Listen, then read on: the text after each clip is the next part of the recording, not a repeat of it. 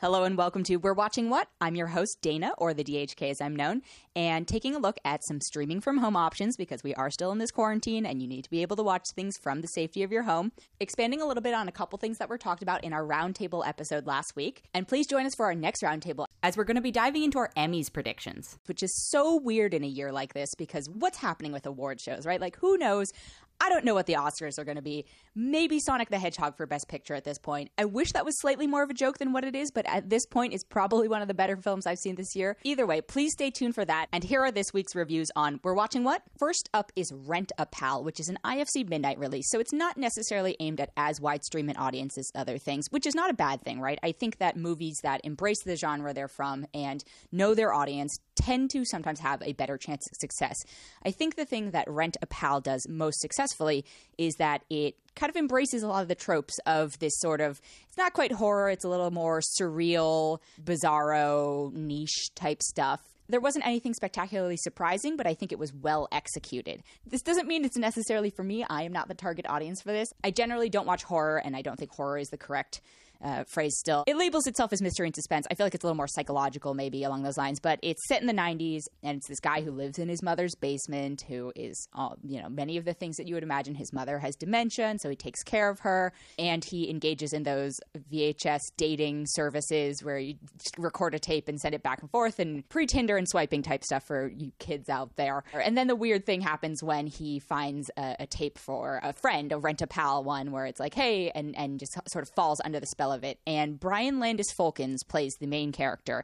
And I think the sincerity with which he delivers some of his lines and performances and scenes really is what set this apart from being some sort of failed schlocky genre type thing. I think he brought such like a warmth to some of the moments that really elevated the entire film. And then the pal in the film is played by Will Wheaton, who I imagine he could have filmed it from home, basically. He's only sitting in this, he only exists in this TV.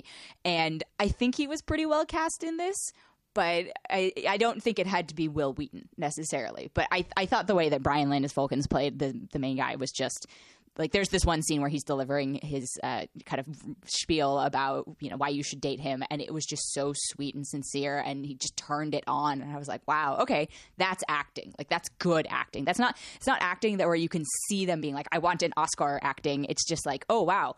This is a person who is emoting in a way that like a character would really be feeling. It feels genuine, but it's obviously he's an actor portraying this. So I thought that was a wonderful example, but the rest of the film, is a little uneven. It doesn't quite hold up to that. That being said, for someone who doesn't necessarily watch these films, it wasn't so freaky and scary that I couldn't watch it, but also I really truly am not the target audience for it. I think overall, if you're an IFC Midnight fan, it's a good choice. It's a decent choice, but for me, it was, but I'm going to give it 3.5 out of 5. And then the other things I wanted to talk about super briefly are The Boys are back on Amazon Prime, and this was one of my favorite shows when it came out. I thought it was spectacular. I'm so glad it's back for a second season. I didn't realize that it's only coming out in, they released the first 3 episodes at once, and then it's coming out weekly. And it's a very strange thing to have to wait for content, especially in this weird quarantine time where I'm like, give me the content, give me the new stuff. And I was so excited for it, but I was like, I think I forgot everything from season 1. So I went back and watched season 1 again. And some of the stuff in season 1 is just even more relevant now that we're living in this bizarro world that we're living in terms of, the authoritarian power and just, people just being corrupt and not being stood up to. And it resonated even more now than it did then. So I actually, if you haven't picked up The Boys season 2 yet, go back, watch obviously watch season 1, but if you were already watching it, watch it again and then watch season 2. It's just so weird. And the premise is, it's basically if superheroes were run by corporations, right, and had